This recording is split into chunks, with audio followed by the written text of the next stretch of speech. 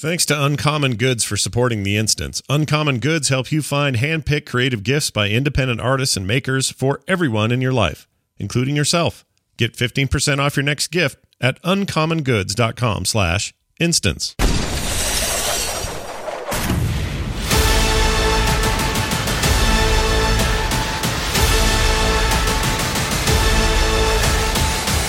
The Instance.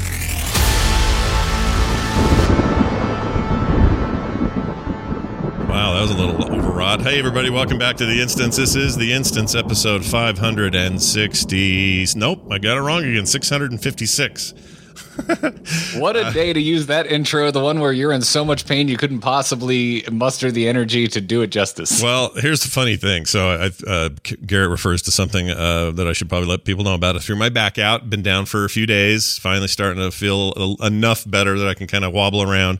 And I made that intro like a week ago when I was full of piss and vinegar and ready to roll. And today I'm a drug-hazed loser, and I hope you enjoy what I've brought to the table. That intro is dope. It's pretty good. It was fun to do. That is like some early 2000s Toonami shit, and I love it. Well, good. It's good to be here. Welcome back to the show, everybody. By the way, it's Friday, November 19th, 2021. We hope you've all done your homework. Just kidding. We're going to talk about Final Fantasy XIV today, and we're going to do it in style because joining me and Garrett today is the wonderful, the glorious, the fabulous Mr. Kyle Ferguson. Kyle, welcome to the show. Oh, thanks for having me. No problem, man. Obviously a venerable podcaster in his own right. You guys just hit 400 episodes on Into the Nexus, which is a long-running Heroes podcast. Still going strong. Also part of the D&D show that we do on the weekends here on the Frog Pants Network called There Will Be Dungeons. Just finished a big, long stint of DMing over there, and certainly more in the future. Been really, really cool to watch all of that. But most importantly today, Kyle represents, I don't know, the pivot point of today's story. So let's just dive in.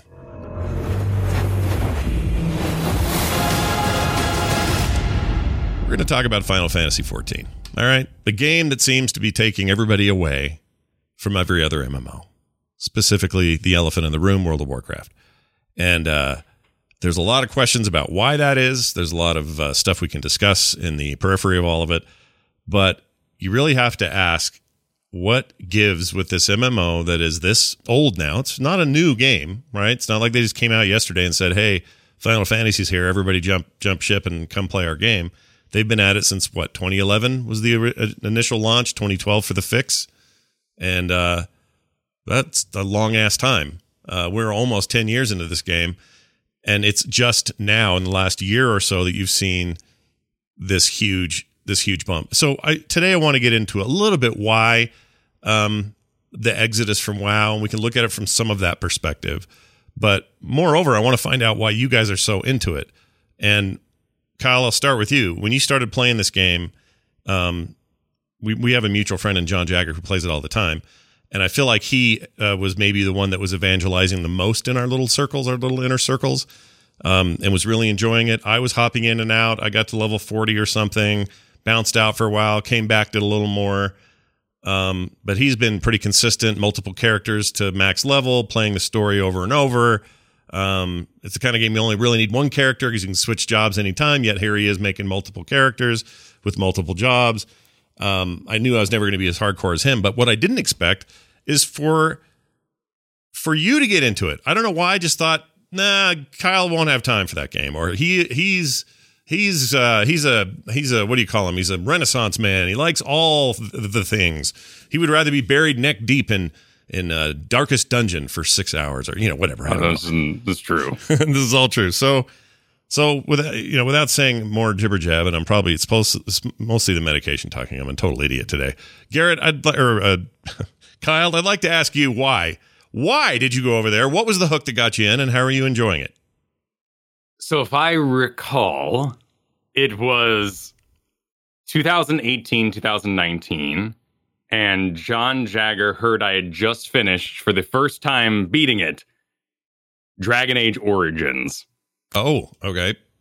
So my Dragon Age origin story is basically I got in the Mage Tower. The healer lady walks up to you in classic BioWare fashion. Is like, oh, let me join your party. I can be so useful. I'm like, no way. You're a loser. Get out of here. And so apparently I completely like ditched the healer, made it all the way to the final boss and couldn't beat it. So I put it away in like 2009 and never touched it again. Gotcha. So I go back through it. I'm like, oh man, what an experience, Dragon Age Origins. And that's when John hits me again for maybe the 5th time. It's like, if you like that game and you want more, Final Fantasy 14 is an RPG. You may have heard of it. Interesting. I've yet to hear anybody compare Final Fantasy 14 to Dragon Age Origins, the original Dragon Age game. Was he right about that? Like after enough play, did you go, oh yeah, I can totally see it? Yeah, it's a better connection in my mind than World of Warcraft. There's not the options available, but to kind of skip a little bit ahead, it's well written enough that when your character acts a certain way, you just go with it. I know as the expansions come on, there might be some multiple choice, like pick a response. But for the most part, it's not a BioWare open world exploratory, Paragon or Renegade sort of system. There's no dialogue wheel. Yeah, that's true.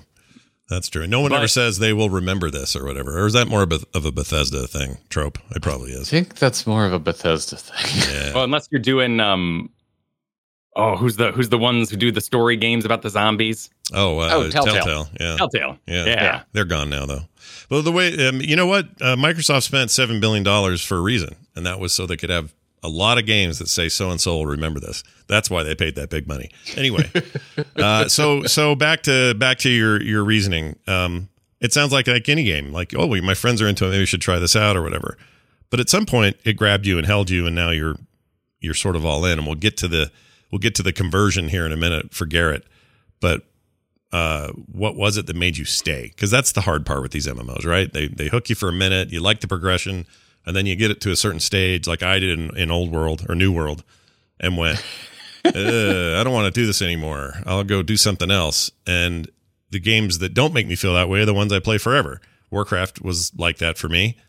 Is that like that for you with Final Fantasy?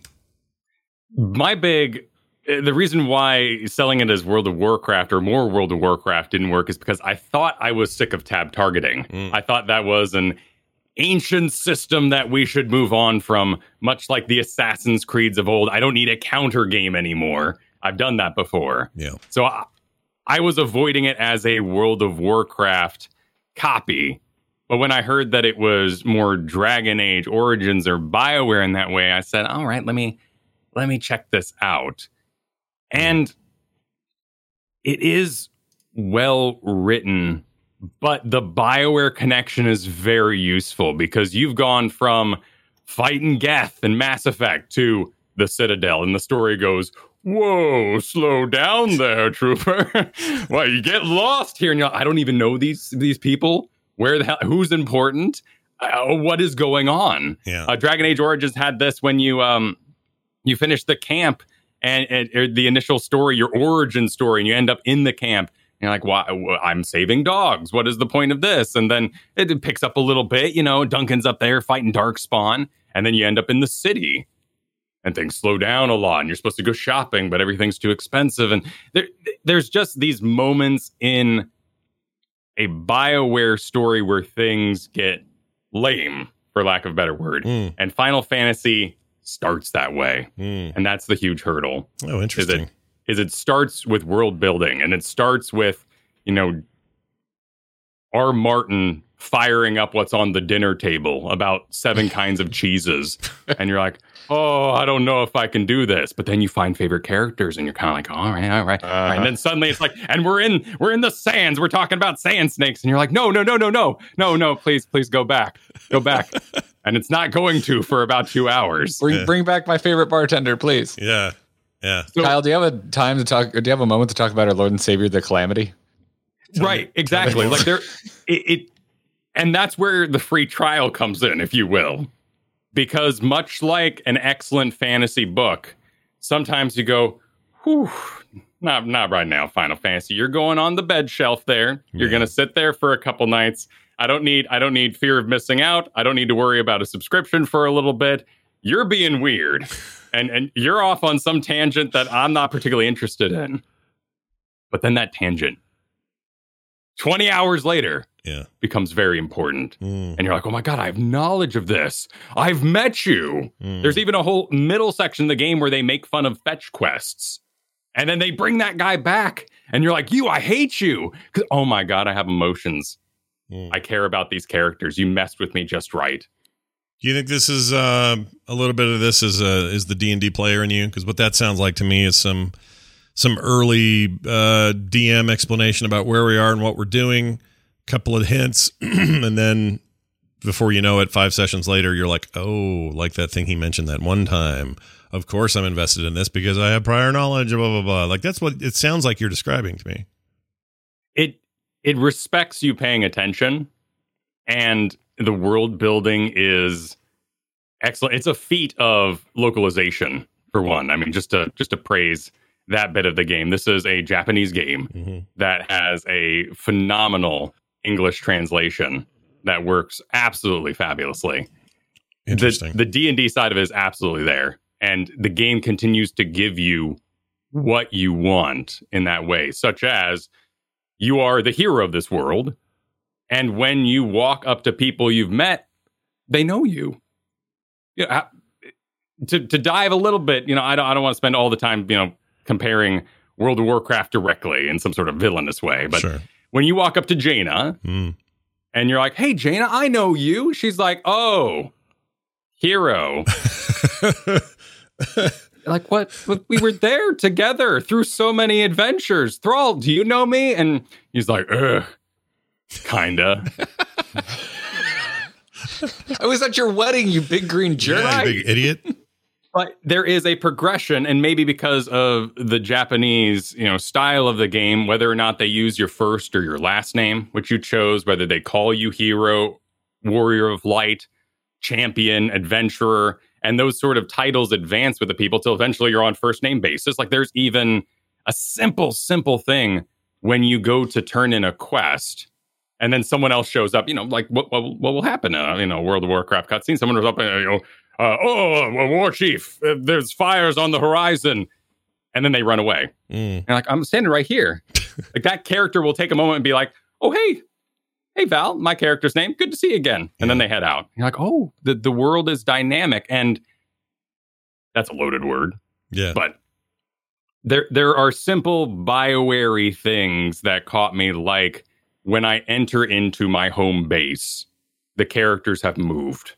And sometimes they're sorting boxes. Sometimes they're putting things on shelves as we get this new basic custom. Sometimes they want to talk to me. Sometimes they don't. And Bloodhoof's still sitting on the floor for a whole expansion. Get up. No, that's interesting. That's a really, really interesting take. Like, I hadn't thought of this before. So minor. It's really minor. It's super minor, but I get it. Like what you're talking about is filling the world with the kind of minutia that makes it feel like the fantasy realm that it's meant to be. And that these characters and these things and these places aren't just artifice, aren't just window dressing. They're moving around and doing shit whether you're there or not.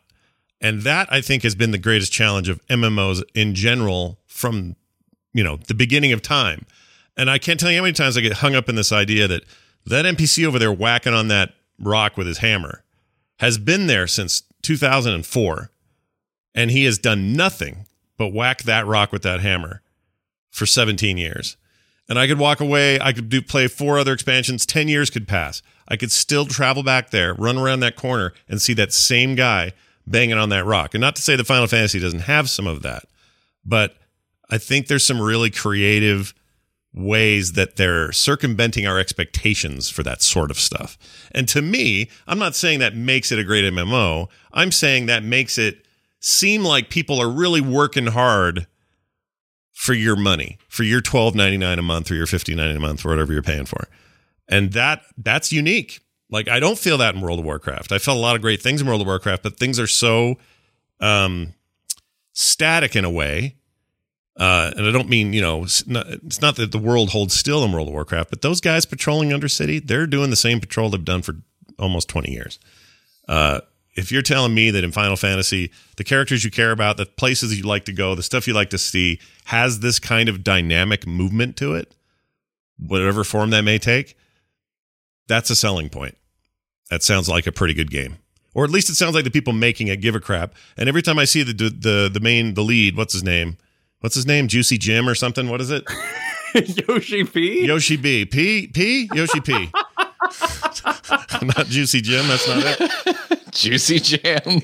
Juicy Jam. Whenever I see that dude get up on a stream or whatever, talking about the delay of this new expansion or whatever, and watching him bawl his eyes out, it's clear to me there's a different, not ethic, I don't know what the word is.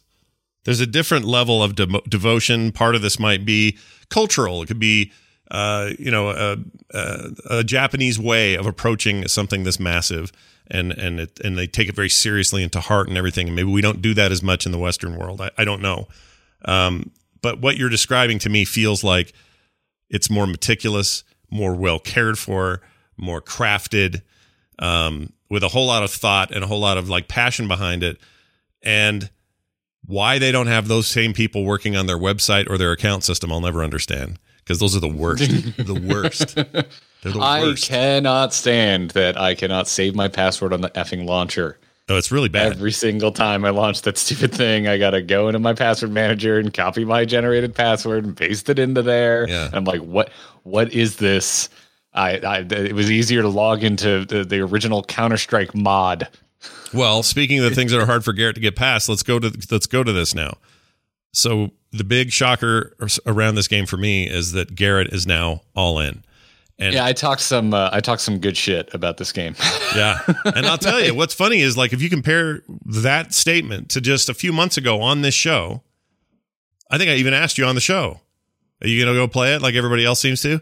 Oh, hell no. I'd be playing something else before I'd play that. And you name off other MMOs or whatever. So not my jam, not interested. Like, you really, really seem down on the idea of moving over to the game. Something changed. I would like to hear what changed. I did not like how it looked. I thought I was going to be going to ESO. And we did an ESO episode kind of around the one of the first ones we did when we shook up the format of the instance. And you can kind of hear it there, but I kind of came down on the other side of ESO being, this is just too good. Like, it's too good of an Elder Scrolls game. It's like playing a legit Elder Scrolls game. And if you want more of that, that's cool. I wanted an MMO that I didn't need to pay like explicit attention to 24/7. Right. I think you need to in ESO, like everything is voice acted. It plays out like a single player Bethesda game. You need to pay attention. That's true. The way that game is structured and built, that's one of the things I love about it, is that it is, it's a story-based game where every quest has spoken dialogue and stuff you need to pay attention to, because if you don't, you're going to be like, okay, well, I guess I can just run where the marker is, but you kind of lose track of why you're running there and that sort of thing. Yeah. It's very strong that way. But if you're looking for something where you can watch old reruns of, I don't know, I can't think of a show, Futurama in the background, whatever. Doing a Curb Your Enthusiasm. Sure, that works. Right now. You want to watch Curb and you want to watch it, while you're playing a game. That part of it is WoW-like, because WoW was great for that. It was, it's great to just go do dailies or whatever and not pay that much attention. So that's the thing is, like, I think I agree with Kyle on the tab targeting thing more than I thought. Like, I don't think I realized that I thought I was sick of it, but I think I was just looking for something that played different from World of Warcraft. So like, I'm real bored with WoW. Not particularly interested in going back in. Nothing about 9.2 at the moment is piquing my interest. Watch me, and now I'm here planting my flag. Watch me, I'm going to get really bad back into WoW when 9.2 drops. Yeah. But like, with all that on the horizon of things that just don't look all that exciting to me, I was like, all right. And then, funny enough, Mercenaries and Hearthstone, I started playing that. I was like, this is fun. This is scratching a grind itch. And I'm like, you know what I'd like to grind in? A game that has a lot more to it. And I realized I just wanted to play an MMO again. Yeah. And so Kyle on our Nexus Gaming News show pitched me a topic one week to cover Yoshi P interviews. And at first I was like, I don't want to watch a bunch of other content creators stuff and react to that. I don't like that. I don't want to do that. I was really put off by it at first. And he was like, well, just when you're bored, just take a look, because if nothing else, from like, you kind of framed it up, Kyle, as like, well, like, look at how they're talking to their community versus how we're being talked to by Blizzard. Like, just kind of see take a look at the difference between their PR. It's like, okay, all right, I like that framing. I'll give it a look. And so I watched some of these Yoshi P interviews, and I was like, damn it, this guy makes this game sound really fun. Yeah. Like I want to give it another try. And so I went in, I dusted off my free trial account, and I was like, screw it, let's just go all in. So I went and purchased the standard edition, and just kind of went ham for like a week. Do you do the single character thing, the $12 thing? That's what I did when I was in. I'm just curious because they have an option where you can do $12, $12.99, whatever it is. You get one character slot and you make a guy. No, I think I like bought the standard edition. Like I think that gets you everything up through Shadowbringers. It does, but I don't think it lets you make multiple characters. You do multiple jobs per character and switch kind of on demand the way that game works, but I don't think you can do. Well, but then there's the $15.99 one where you can have unlimited characters, I think. So maybe you did that. Mine was definitely more expensive than whatever you did. Okay. Like a lot more expensive. All right. I think it was $60, whatever I did. What Scott's asking is there's two different subscription models for Final Fantasy where you say, I'm going to have one character only and I don't need alts. Mm-hmm. Or you can pay the higher price. I didn't know that was a thing. I'm learning something right now. Okay. I'm a fan. Well, here's why you didn't know it was a thing. Because their account system sucks balls. It's terrible. It's really bad. Their website is awful. Yeah, it's real bad. I don't know. But yeah, so I don't know. I just kind of I played like a day of the free trial, and I was like, all right, I think there's something here. I think I'm liking it enough that I'm gonna purchase it and get in and get a sub rolling, and I did. And suddenly I've got like this Road to 70 buff, and I'm massively over level right now. I think I'm like level 45, and I'm doing like level 28 quests. That was weird. I did the same thing. I did the story boost, I did the level boost, not the story boost, because they're separate. And you can get both, and then you're caught up on everything. But if you get just the level boost, you still got to go back and do that like level 15 dungeon you skipped or whatever to keep your quest line going. Here's the thing though, is like now that I'm deeper in, like I'm enjoying it quite a bit, and it made me realize that I think I wanted something closer to WoW than ESO. Like I wanted something really, really close to WoW that just wasn't WoW. I seriously consider going back to the Old Republic because I've heard all of the expansions for that. They're just great if you just want to go through and like play a good story. Yeah, I've heard good things about it these days. We'll probably do a deep dive. Kyle, you and your damn Yoshi P interviews that you sent over to me. Yeah, what's with Juicy Jim interviews? Okay, maybe they should have one of his interviews where he cries and bawls and apologizes about their shitty account system. Sorry, that's all I'll say about it. I just hate it. Drives me nuts. It's fine because once you have it set up, you never need to interface with it again, except for the launcher. It's a trial. They call it a free trial for a reason. Yeah. Installing and figuring out some of those things, and then it immediately asks you to choose a world, choose a realm, and you're going, what is all this? And is it okay? And can I actually play with other people? And a lot of the answers are yes, but we don't know that coming from World of Warcraft, which has been extremely user-friendly.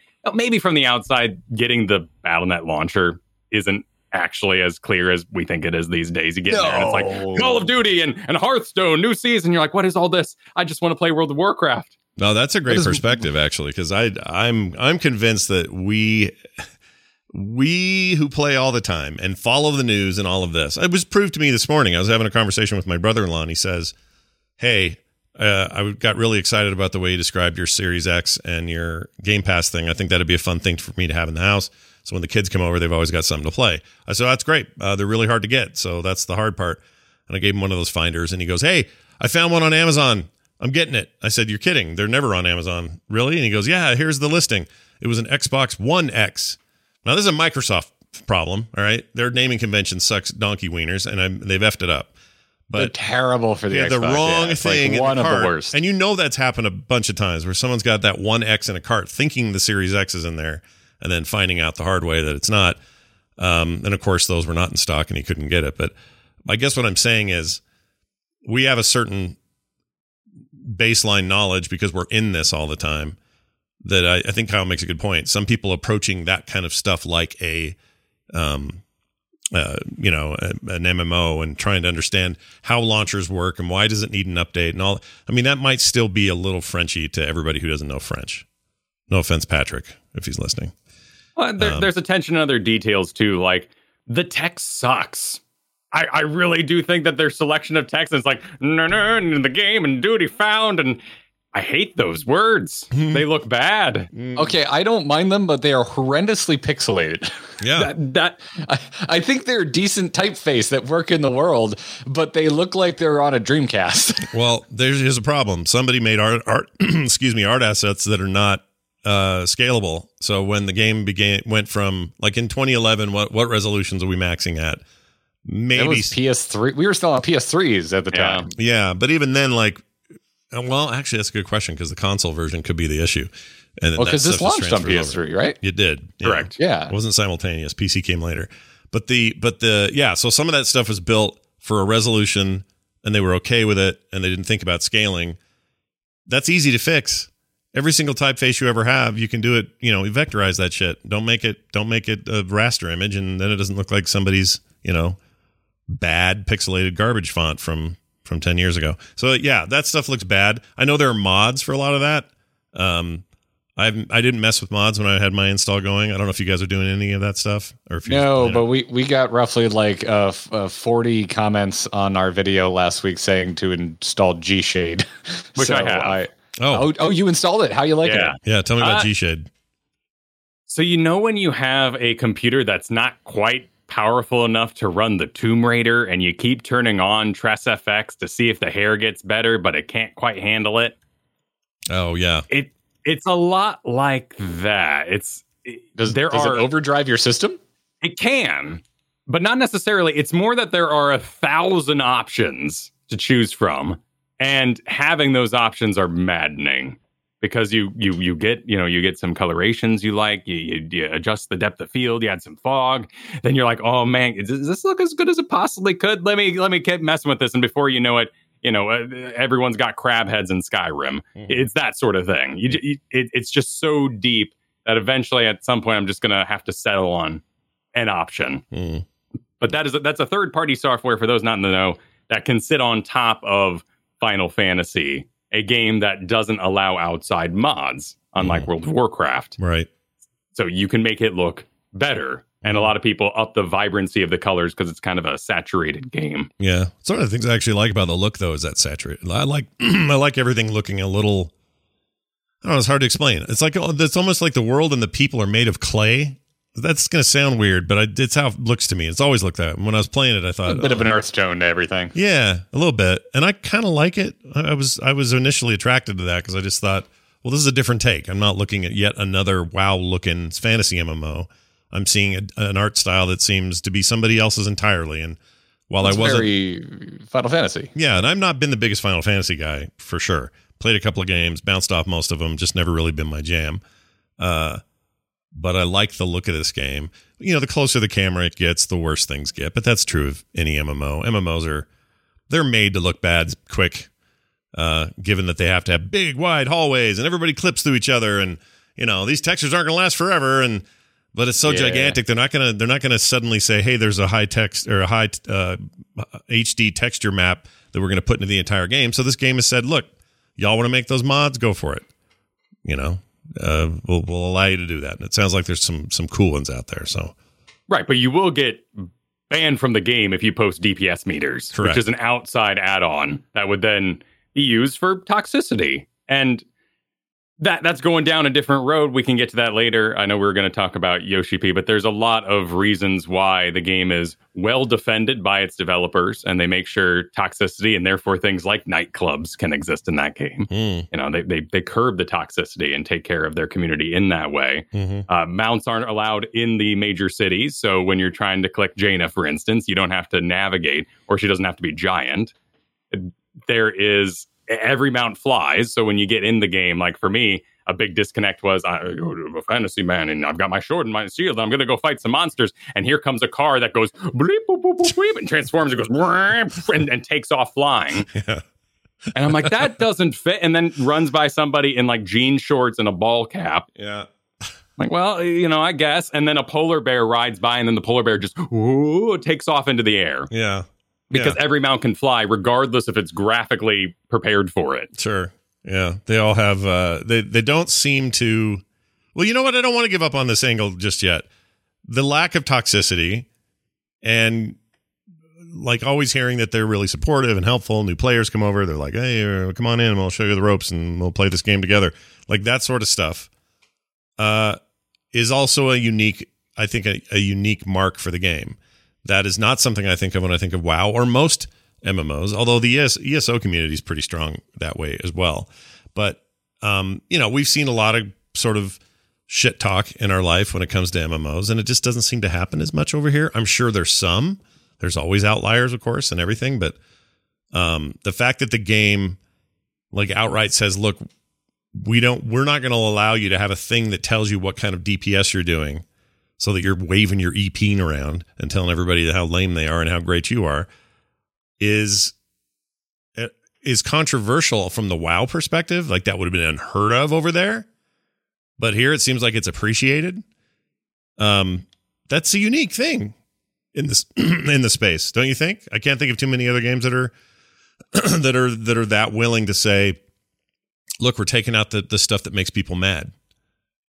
It may make you less competitive. Maybe that's a problem for some people, but the way John talks and the way I've heard other people talk about it, dungeons and endgame content in this game aren't so much about who's leading the pack, who's got the best DPS, what tanks did the best, or any of that. It's about seeing this story through. It's about seeing that content. It's about an amazing boss fight with just crazy mechanics, and then walking out of there with some rewards. And everybody, I don't mean everyone gets a trophy. It's not what I mean.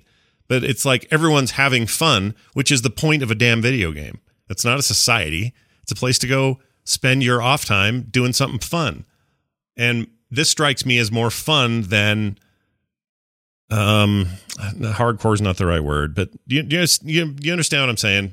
It's very much like a theme park aspect to it, which I think has been a case of a lot of MMOs, but this one especially because it's much more. It does feel like above all, it's about the experience, and I hate to drum up the beaten dead horse of content versus systems, but at the moment, as a new player coming to it, Final Fantasy seems way more about the content. Yeah. Well, and there are multiple reasons for that, like the bans I talked about. I mean, of course, being a RPG that people interact with, there's going to be drama, and there is a lot of drama in role players, and frankly, probably a lot of them enjoy that drama because, it makes you feel alive and gets your heart pumping. Yeah. But the story and world itself also facilitates a kinder atmosphere, and I dove like right into the deep end. I went Gladiator, who is a tank. Yeah. And so I got in the game. The game prompts you so many. You run every single instance duty dungeon as part of the main storyline. You have to do it to progress. Yeah. And I got in there and just started typing, hey, I'm new. I don't know where I am. And I got nothing, but that's okay. I'll lead the way. I'll let you pull. I'll go nice and slow. And people writing me full paragraphs about how I should probably trade out my ring, but don't worry about it too much. And also are using this sword. And hey, don't forget to use this ability. Oh, yeah, right. You get that ability at 30. I forgot. Don't worry about it. And there certainly is sometimes an active niceness that I think people are pursuing because they don't want to be World of Warcraft. There's a phrase, WoW polite, in the Final Fantasy community. Mm. Someone says, hey, way to tank the floor. And they go, stop being WoW polite. Oh, wow. That's an interesting... I have not experienced this yet. That's going to stick with me. I don't know why. That's just a different... Boy, that's a real different way of looking at that. I wonder if you're having a different experience because you started as a tank, Kyle, because I've done quite a few dungeons now, and like chain pulling, like it's World of Warcraft, I've seen in more dungeons than I haven't. Hmm.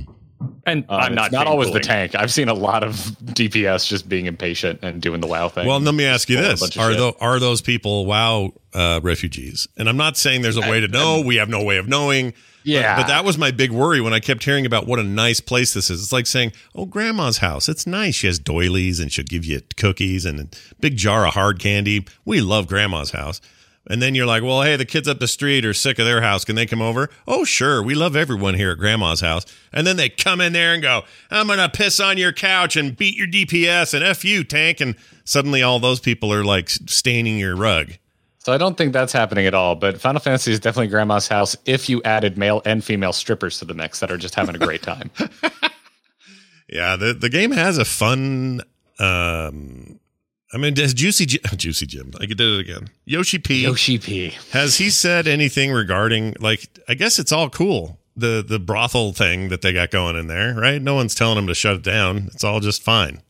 It seems to be a very judgment-free zone. Okay. All right. Like, not that I'm playing on the brothel server, as you called it. Is it a whole server? It's an entire server dedicated to that stuff? Isn't there like a go-to server for that? There probably is. I don't know. There's also Mahjong in this game that, like, people log in. They're like, what level do I have to get to? I don't like MMOs.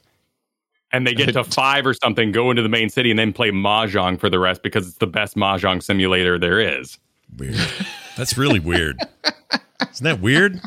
Like, if you're going to play Mahjong and you're like, where could we do it? Well, that's part of the charm of this, and it's something that people like Kyle tried to sell me on ahead of time, which was just like people log in just to hang.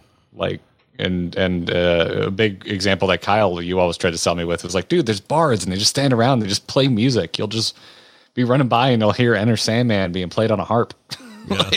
Yeah. And you're right. Yeah. But at first I was like, I don't know. I don't think I care about that. Yeah. But now that I'm like into it, like it's just another layer of reasons why I'm enjoying this game. And I keep using the word charming. Like this game just oozes charm. Yeah. At the end of the day. Like it's not anime aesthetic. I could take or leave it. There's anime I love. There's anime I can't stand. I'm not instantly drawn in by an anime style. It's not something that like sells me on anything, and I'm very aesthetically driven in my game choices. Sure. But I don't know. Like I don't know. Like I feel like after like my first good like 3-hour session where I kind of just let myself get like lost in the game, and for bad analogy, it's like forgetting the water's cold because you've been at the beach for a while. I no longer am critical. I'm no longer looking at the art style of the game through a critical eye, and this is just the way the world looks. Yeah. Much like going back to play something like WoW Classic, where like it is objectively an ugly game, but I don't really think about it too much when I am playing it for an extended session.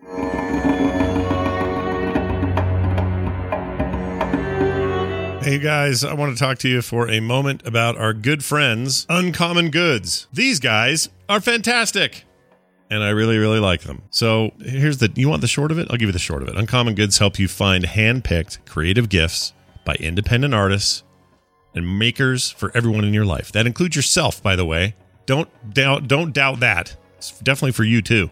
Uncommon Goods looks for products that are high quality, unique, meaningful, and often handmade right here in the USA.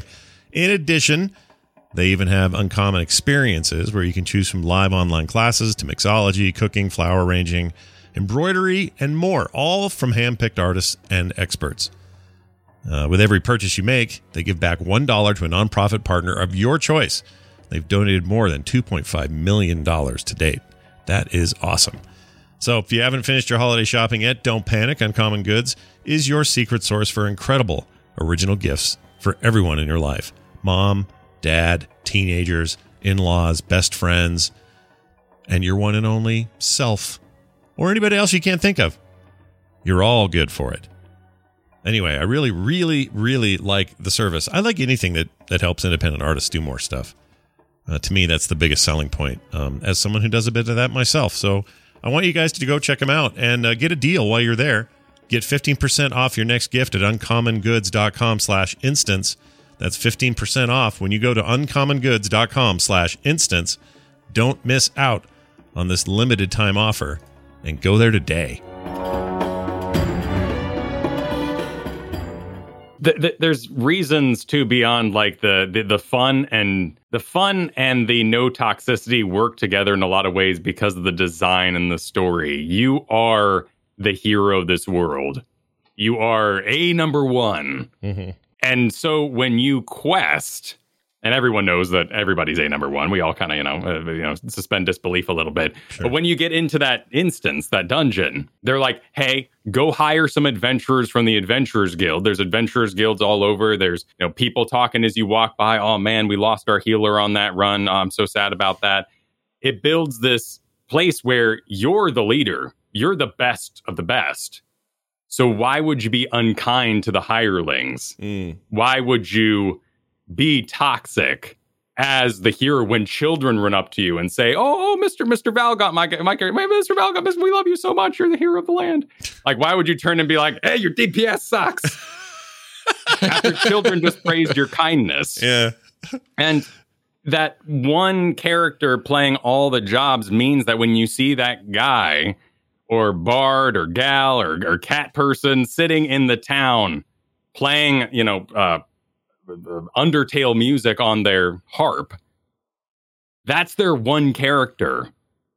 That's what they chose to do with their time. There's a guy dressed in underwear and a Pope hat who has danced on the steps every day since I've been in this Ulda. game. Yeah, this guy is there all the time. Really? Every single day. What? It's a player, right? You mentioned him on Nexus Gaming News this week, and I cut it into the video version because I knew he'd be there. So I just went over there real quick and got video of this dude dancing. Hold on, is this an NPC or a player doing this? No, it's He's a player. Hey, he's like this naked Pope, and he's just dancing on the stairs. I love it. When you port into Ulda at the main Aetheryte crystal. Like, it's ridiculous. He's always there. I love that. I do like that. Like, one of the things that was really compelling about Star Wars Galaxies back in the day, that game was janky in so many ways, but Oh, yeah. it was really, truly a sandbox. Like, they were trying to let you be emergent with everything you wanted to do. And it was the direct opposite of what WoW is. WoW was very manufactured for you, manufactured quite well, but it was, you were meant to go this direction, and you were meant to explore this place next, and you were meant to then go there, and it had a not handholdy quality to it, but the world was meant to be experienced in the way that Blizzard wanted you to experience the world, whereas Galaxies wanted you to freaking F everything up and figure it out on your own and have your own cool ideas and maybe spend the afternoon dancing in the Mos Eisley canteen if you wanted, whatever. This game seems to be a mix of every MMO I've ever played. Final Fantasy XIV seems to go everywhere because in some ways, yes, we have structured story bits and points and beats that we have to hit in a certain order, and we got to do it this way and that way, and I can't progress unless I do this, and so that stuff's there. But it's also got wild ideas about what it means to go into an inn and play music and dance to that music and create an entire bar full of dancing people. Like, those weird side things, those emergent things are there also. And I think that's a real elusive thing. I don't think any other game does that very well. And in my limited 40 level experience in the game, having played most other MMOs a little bit, I haven't seen anything else that does that. And I think that's a huge draw. I think players are like, yeah, in some ways this is an old game, but in other ways it's got ideas that we weren't thinking about 10 years ago. Like, we just didn't know we could do all this. And Star Wars Galaxies did it in such a different way. It was a fascinating experiment in limitations. I saw one Jedi in my whole time in that game. Mm-hmm. They booked by, killed a desert dragon, and kept running. And I was like, oh, there goes a god. Oh my goodness. What a rare thing. Mm-hmm. And that rarity drove people to play the game to unhealthy amounts in a lot of ways. Oh yeah, it was a lot. I played. There's this. I mean, all I wanted to do in that thing was like farm moisture or whatever the hell I was doing, and everything took forever. It was a beast, that game. It was not meant for the lighthearted. But again, that's back when what was the standard? EverQuest 1, I guess, and Asheron's Call and that sort of stuff. So MMOs didn't know what they wanted to even do yet. Like, they just knew that all of us are on this server, and I'm running around with a rifle, and I'm going to shoot a Jawa in the head, and then whatever else may come, I'll take care of it. And that was a weird time for games. What did that Jawa do to you? Said Utini, which I think means, bite me or something. And I don't know what it is. Well, Yub-Nub in Ewok means friend meat, so. Oh, shit. Well, I've screwed up then. Anyway, yeah, like there's the straddling of those kinds of game elements is what I think is really shows strength here. I mean, all you guys are doing is talking me into playing. Why am I even doing this? I don't know why I'm doing this. Because you're going to make me want to play. At the end of this episode, I'm going to go reinstall the damn client and play, aren't I? That's what's going to happen. Shit. Oh no, you might have a good time. Yeah, no, I might have fun. Oh shit. Yeah, I don't know. I mean, between Halo and Forza Horizon 5 at the moment, I feel like I'm got all the game I need, but everything you're describing sounds like Sounds like fun to me. I mean, what do you let's think? talk sports in the post show, please. What do you think? Kyle, I'll throw this to you. What do you think other MMOs could learn from this, and will they? Do you think things like, I don't know, WoW and I guess who else is out there as a going concern? Oh, Guild Wars 2 still going. There's a bunch of other games, but what could they learn? Is it just simply, hey, let people play music in the bar and have a car mount, or is it more than that? I think it goes back to Yoshi P, really, and what got Garrett into the game through watching those interviews. He's magnetic. He's kind of that Carl Sagan-y type that you just want to watch talk and watch his brain think a little bit. You know, like watching Michael Douglas solve a mystery is most interesting when he's not talking. Just watching his eyes go. And in that way, it kind of a Walt Disney of types. He has a vision for the ongoing game that you now trust. And ultimately, like, I'm a guy who loves to see more monster models. It drives me nuts when I see a new WoW preview and I'm like, oh, that's the old spider. I know it looks different and the art is nice, but I see a spider underneath that. All those things fail in comparison to just vision right now. And the fact that Yoshi P knows we're going somewhere, and that when I put 70 hours into your free trial and I'm not done yet,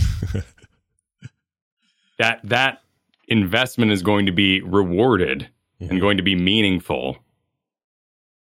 It's a lot to trust, though, isn't it? Oh yeah. That's my as a dad. That's my free hour. You know, that's extremely important to me now. All right. Yeah, I agree. There's something about having kids and gaming that puts you into that category of, you better be giving me what I need or I am out of here. Like you can't waste what little free time I have and not follow through. Kyle, it sounds like you trust your DM. Is what you're saying. You kind of seems like you trust where the story's heading. Sounds like exactly. Yeah, which I think it's over dramatic because like I haven't been super stoked on like the direction of World of Warcraft, but I don't think it's like the worst thing in the world. But that is, I think, playing a role for me as well. As I'm like, oh crap, this is kind of an interesting story. Yeah, and it took me a bit in those 40 hours to get over the overwrought sort of anime traps that it sometimes has. But once you do, it's solid stuff. I mean, John, who's in the chat right now, has been the biggest evangelical leader I've ever met when it comes to Final Fantasy 14. It's basically his game life at this point. And, hearing him talk about the game and the way he does, hearing our discussion here today, I guess I'm just glad that in 2021, there's been an opportunity for all that hard work that they've done since their relaunch in 2012, for them to finally taste that kind of success. And Square Enix is a big company. They don't need my money to keep going or whatever. But I feel like there's a earning it thing happening here that is unusual and isn't just driven by bottom line. It's driven by the vision of Yoshi P, and it's driven by the player base, and it's driven by wanting to make a great game experience. The money is secondary. And that feels unusual and weird in today's game market. Feels like the industry's not as interested in those factors as they are in shareholders and how much money you're making. And even if it sucks, we're still, people we know we're the biggest, so people just stay on the teat and not leave. And this isn't directly bashing Blizzard or anybody else. I just think that is the main focus of games as a service.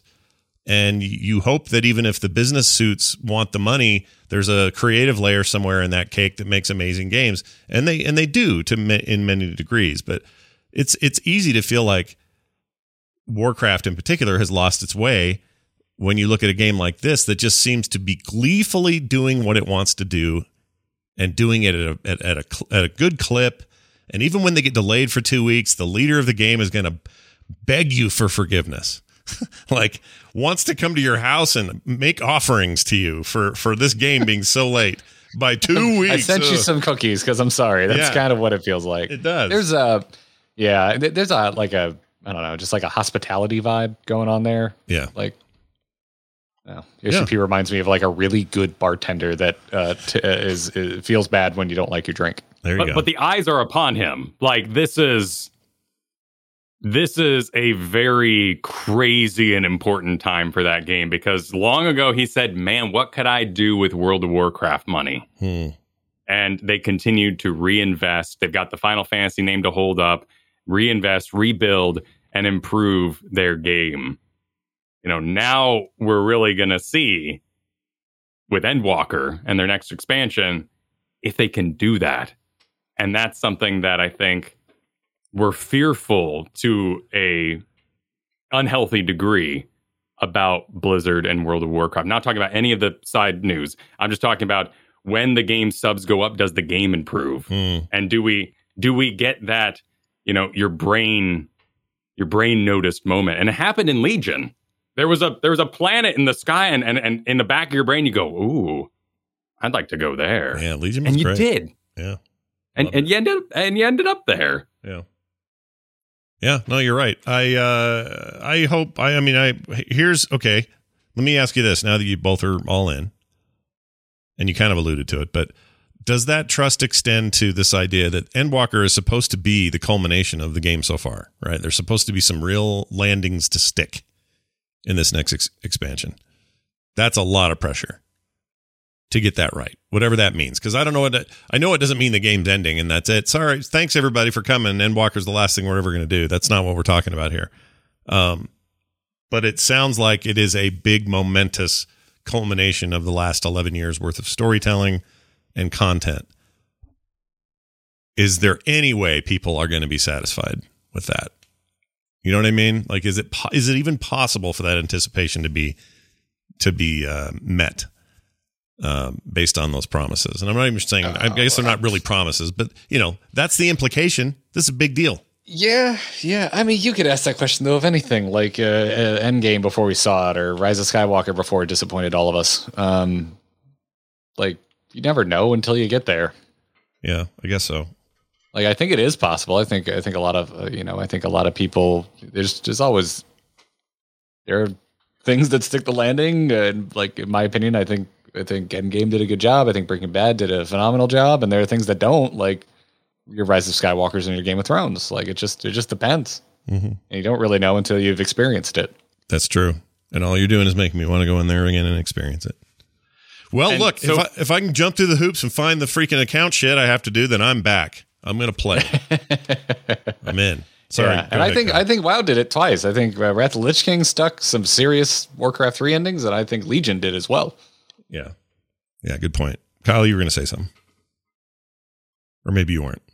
No, it comes back to that trust, right? Yeah. Like, they don't have, at this point, pieces they have to pick up. They have toys to play with.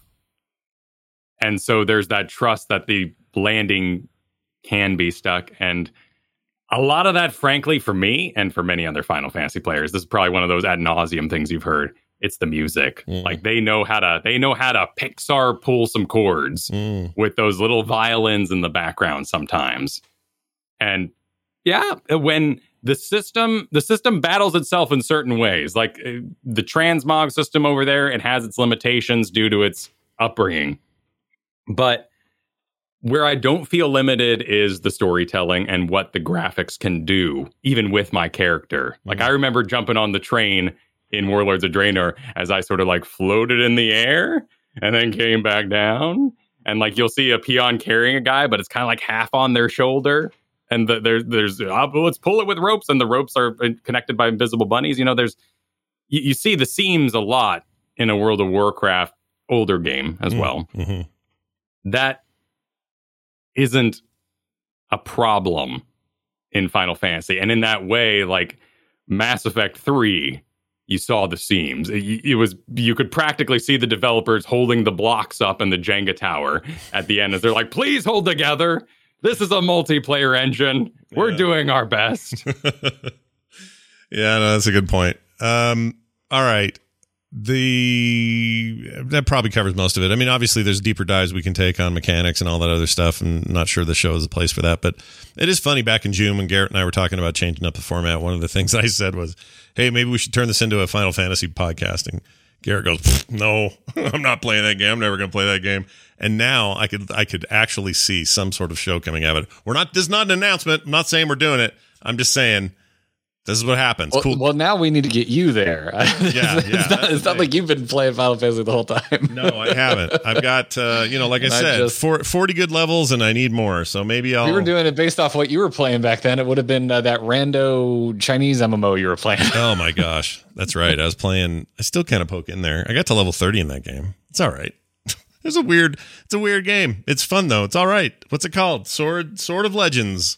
Swords of Legends. That's extremely memorable title. Yeah, that one everyone remembers. Needs a clash in there. It needs what are other Clash of Crush Sword Legends. There you go.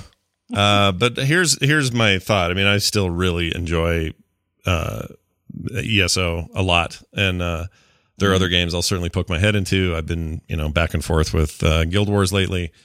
The show will continue to hit on these things as we play them and as we get interested. But I think the days of show 100% focused on one single game are probably behind it.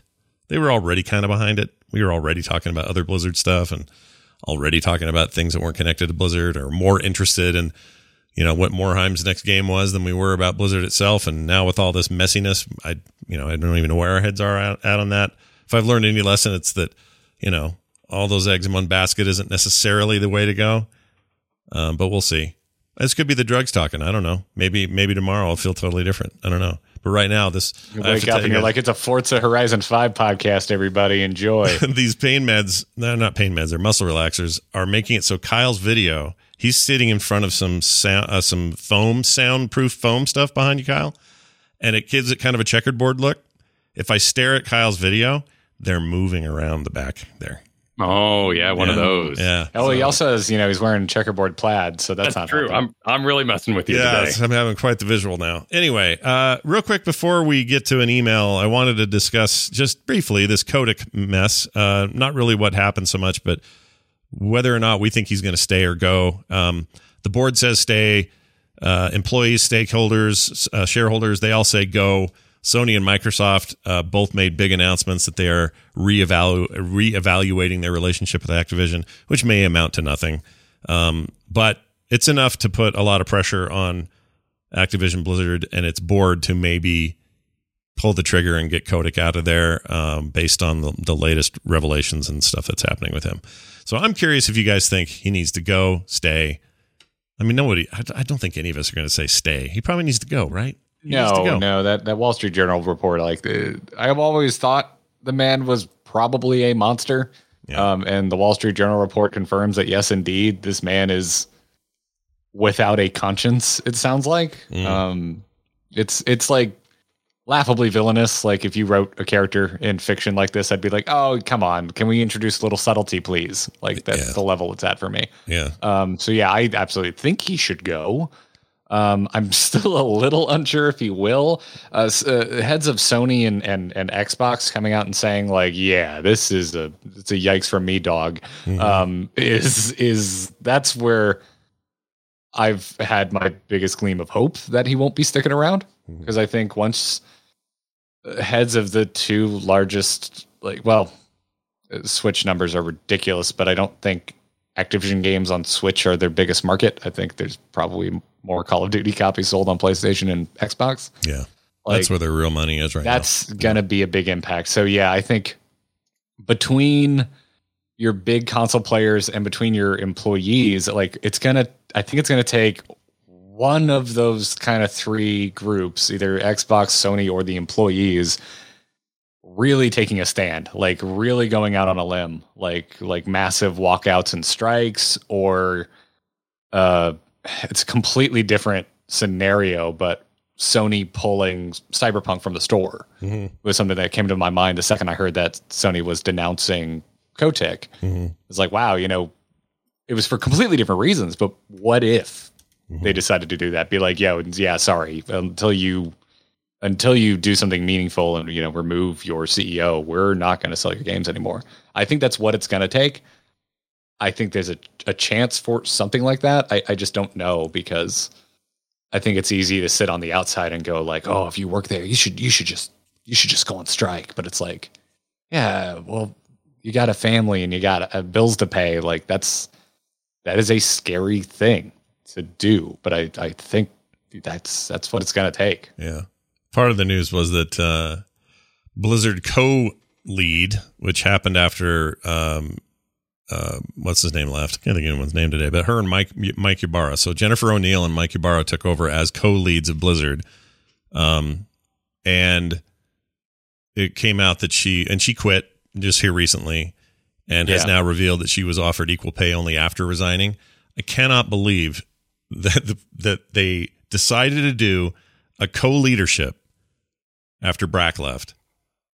And they did whether you want to call it token or just for appearances, PR move, or genuinely wanted to do it, but they put a woman, an incredibly qualified woman in half charge of Blizzard.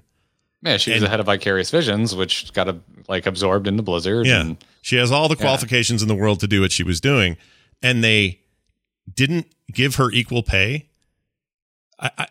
Given all that this mess that it is, and they didn't give her equal pay in the middle of the storm, they didn't think to do that, is really disconcerting, really bothersome.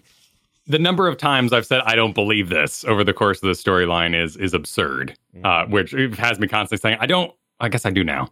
I do believe it, but it is insane. And as you mentioned, like we've been in, everyone's been in these sort of corporate positions before. The story is becoming more and more relatable by the day. The idea that you go to your boss and you say, hey, can I have a raise for what I'm doing? And they say, oh, we don't have the money for it. So you say you'll quit. They say, oh, we found the money.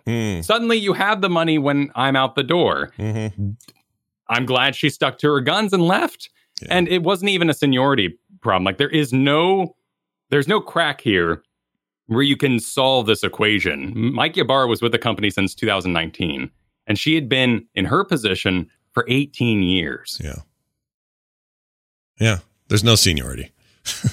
They should have just done it. Like, it seems like the dumbest thing in the world. Her quote is this. She says, while the company informed me before I tendered my resignation that they were working on a new proposal, they were only made after I tendered that resignation. So basically they offered to give her equal pay after she quit and get her to stay, as you alluded to, Kyle. And it's just I mean, of all the things to do, and she said, I was tokenized, I was used as a symbol, I was, she said all those things as well. We were all thinking it. We were all like, okay, this is rad because she deserves the position. But knowing Activision leadership's past, it's like I could see them doing this just to make us shut up and stop raking them over the coals. Right.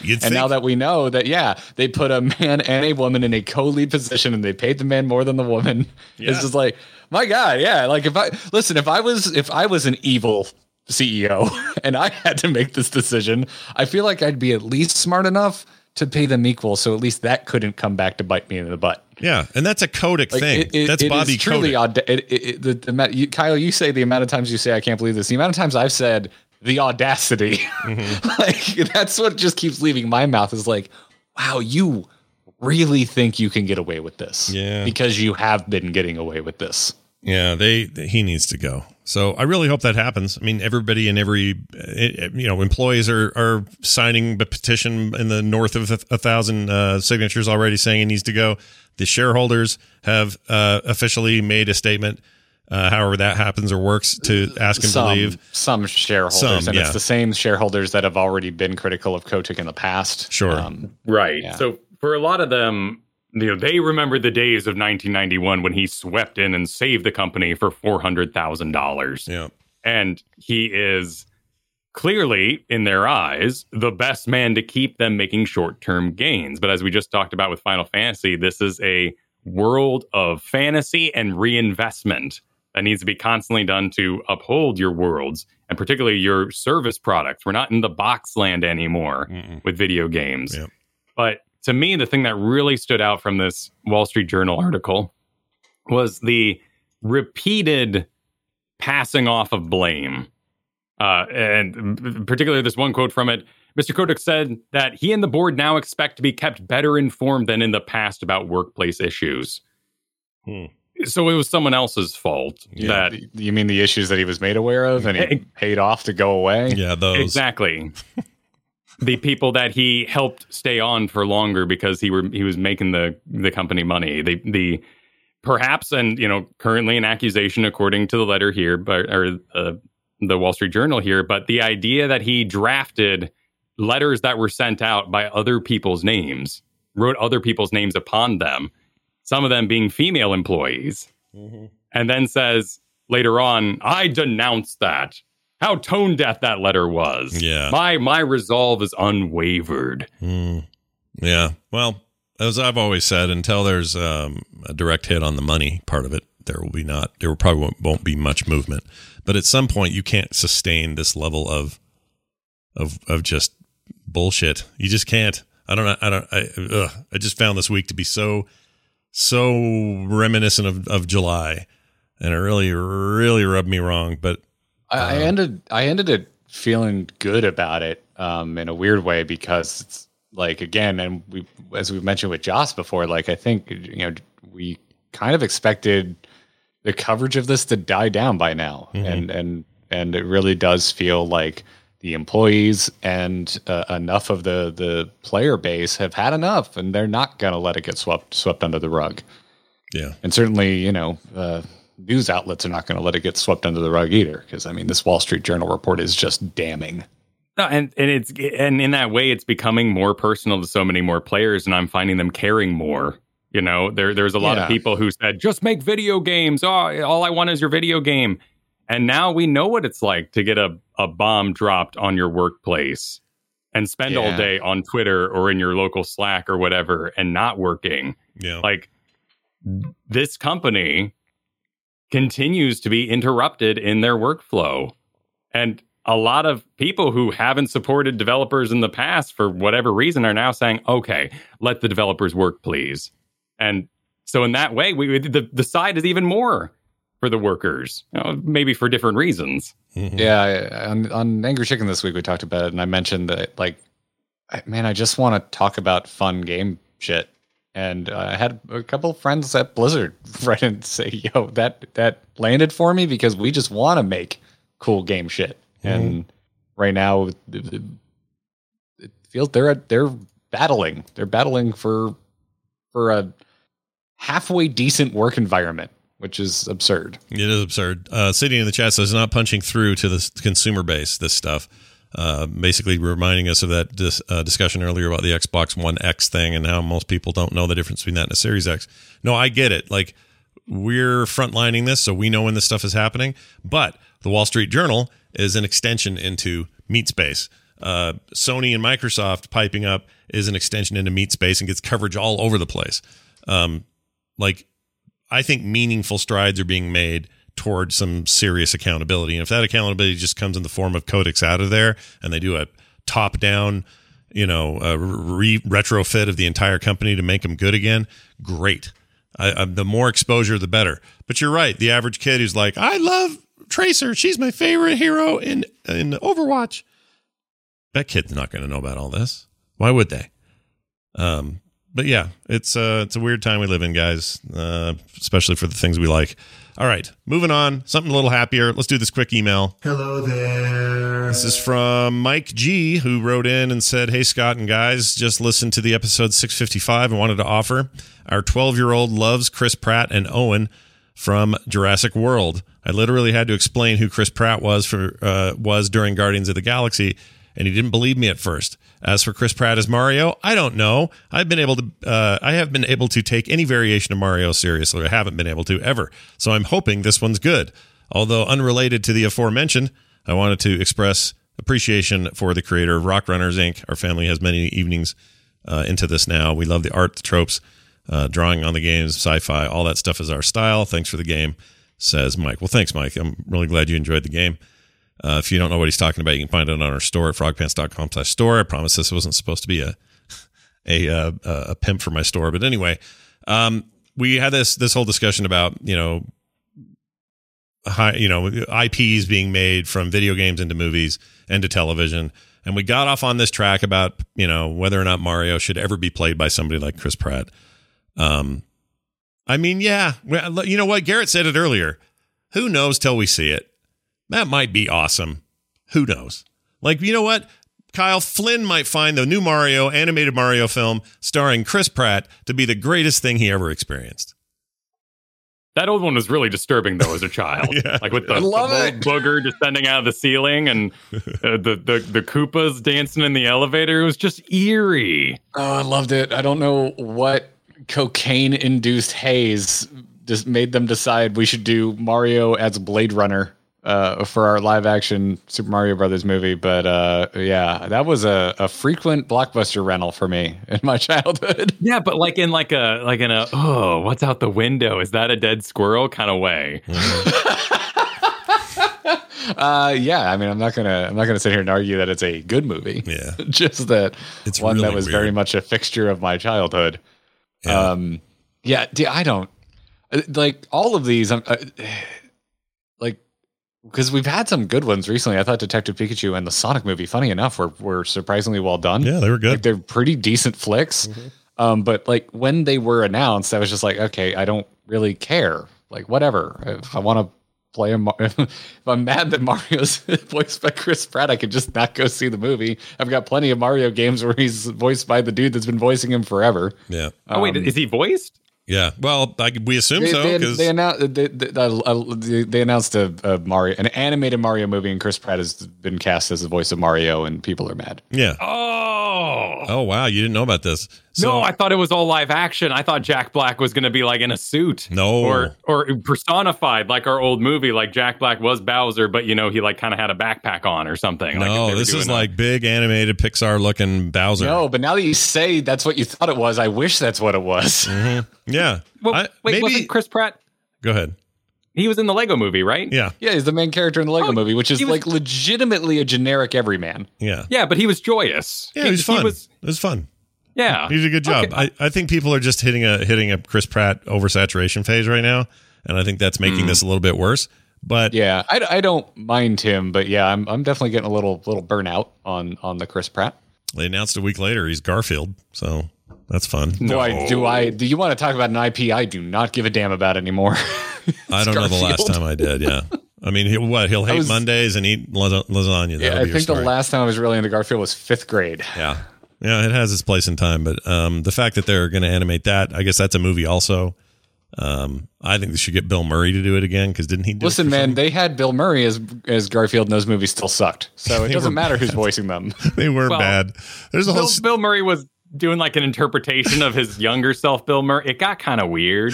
It did get really weird. Also, isn't there some story that he got tricked into doing that role? There was some weird thing like that. Like it wasn't. Isn't the story of Bill Murray that he doesn't have an answering service and it just rings his landline, and if he happens to be home and picks up, you have a better chance of getting him in your movie? Is that an old wives' tale? I don't know. I love it though. I love it. I saw that documentary where he shows up at people's parties for no reason, or just if you find him in public, you walk up to him and say, "Hey, do you want to go to a bar?" and he'll just go with you. Like when I lived in LA, the IKEA I would frequent was apparently where he would eat a lot, and I was always mad because I never actually bumped into him there. Oh, that's too bad. He goes to IKEA to eat. What the frick? IKEA's got decent food. It's not terrible. They got meatballs and some weird jelly things, and that's it, right? Yeah. Hey, man, the meatballs aren't horse anymore. Okay. Oh, they're coming up in the world. Well, good job, Sweden. Anyway, thank you for the email, Mike. We appreciate it. The instance at email. I can't read. The instance at gmail.com is our email address. These muscle relaxers ain't no joke, man. They're making me talk like an idiot today. But I'm really glad we had a chance to talk about all this cool stuff. And of course, having Kyle here was a treat. Joss will be back next week. I forgot to mention she's out for this weekend and gave us an opportunity to bring Kyle in. So she should be back next week. Kyle, thanks for hanging out with us. Is there anything you want to tell the folks about that they should be checking out on your radar? What are you doing these days? Oh man, I mean, you should definitely check out There Will Be Dungeons, the D&D show I do with Scott here. That's a delight. I got to DM a big 3-season session over there, so loved getting to do that. Loved having you as a player in that game, and now we're back to the wastes. Yep. Garrett and I do a thing called Nexus Gaming News, where we do video coverage on YouTube of our Final Fantasy journey. And people have been extremely kind. Love reading the comments over there, so be sure to check it out. Yeah, go do that. The most successful thing I've ever done on YouTube by a landslide victory. People are real stoked about. I think that thing is cool. Yeah, I love that you guys are doing that. Garrett, anything else for you this week? Really just want to double down on the Nexus Gaming News thing because, like, for the last 2 weeks at least, it's really, really relevant to the conversation we had here today.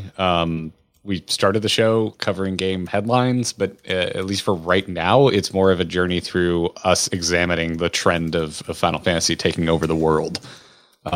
So you should go check that out. 2 episodes ago was really just me kind of talking about my my falling into it and the whole. It kind of goes a little deeper than we got here into why I care now.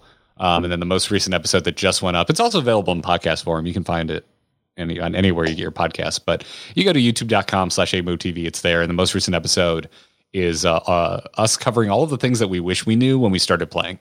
So very nice. If you listen to the show today and you thought, I think I might try that, latest episode of Nexus Gaming News would be really good for you and give you some nice starter tips for getting into the game. Very, very nice. Go check those out, you guys. It was really great having you on. Real quick here, I want to mention our new Patreon. It's going great. You guys have really stepped up. We really appreciate it. Huge thanks to everybody who's stopped by so far and signed up for it. Got a few old names on there, some new names. Just great to see. So if you would like to support this show in perpetuity, go jump on now. Patreon.com/instance is where that's at. And don't forget, this show is just 1/3 of the Frog Pants Plays, part of the Frog Pants Network. We've got Core, which very next Core will be probably nothing but Halo talk. I can't believe how good Halo is again. Oh my gosh. That multiplayer Halo is going to eat me alive. It's so fantastic. Man, ooh, Halo's back in a big way. That might actually help push Kotick out, by the way. Is Halo having a moment and pushing Call of Duty? Call of Duty's sales are down 40% from last year. Yeah, and Vanguard is not reviewing well, and it's just not looking great for those guys. So never been a better time for Halo to come back, and it's on PC and it's everywhere but a PS5, I guess. So if you want to see what that's all about, we'll likely Halo, be talking talking about it yet, about though. Yeah, oh yeah, it's really good. Also, that new Forza game is amazing too. So I guess Microsoft's greatest racing game ever made. Yeah, Microsoft's maybe having a month, and worth checking out all that stuff on Game Pass. They're gonna have a holiday. That's what Microsoft's gonna have. I think so. They're popping off right now. Good for them. Anyway, so go check those out. Core and, of course, my indie show called Boop. Those are both there at frogpantsplays.com along with the show. I think that's going to do it for us. Once again, huge pleasure having you guys here and having Kyle here as a guest. We'll do this again. We hope you all have fun. And if it's in Final Fantasy, we'll have the most fun. We'll see you next time.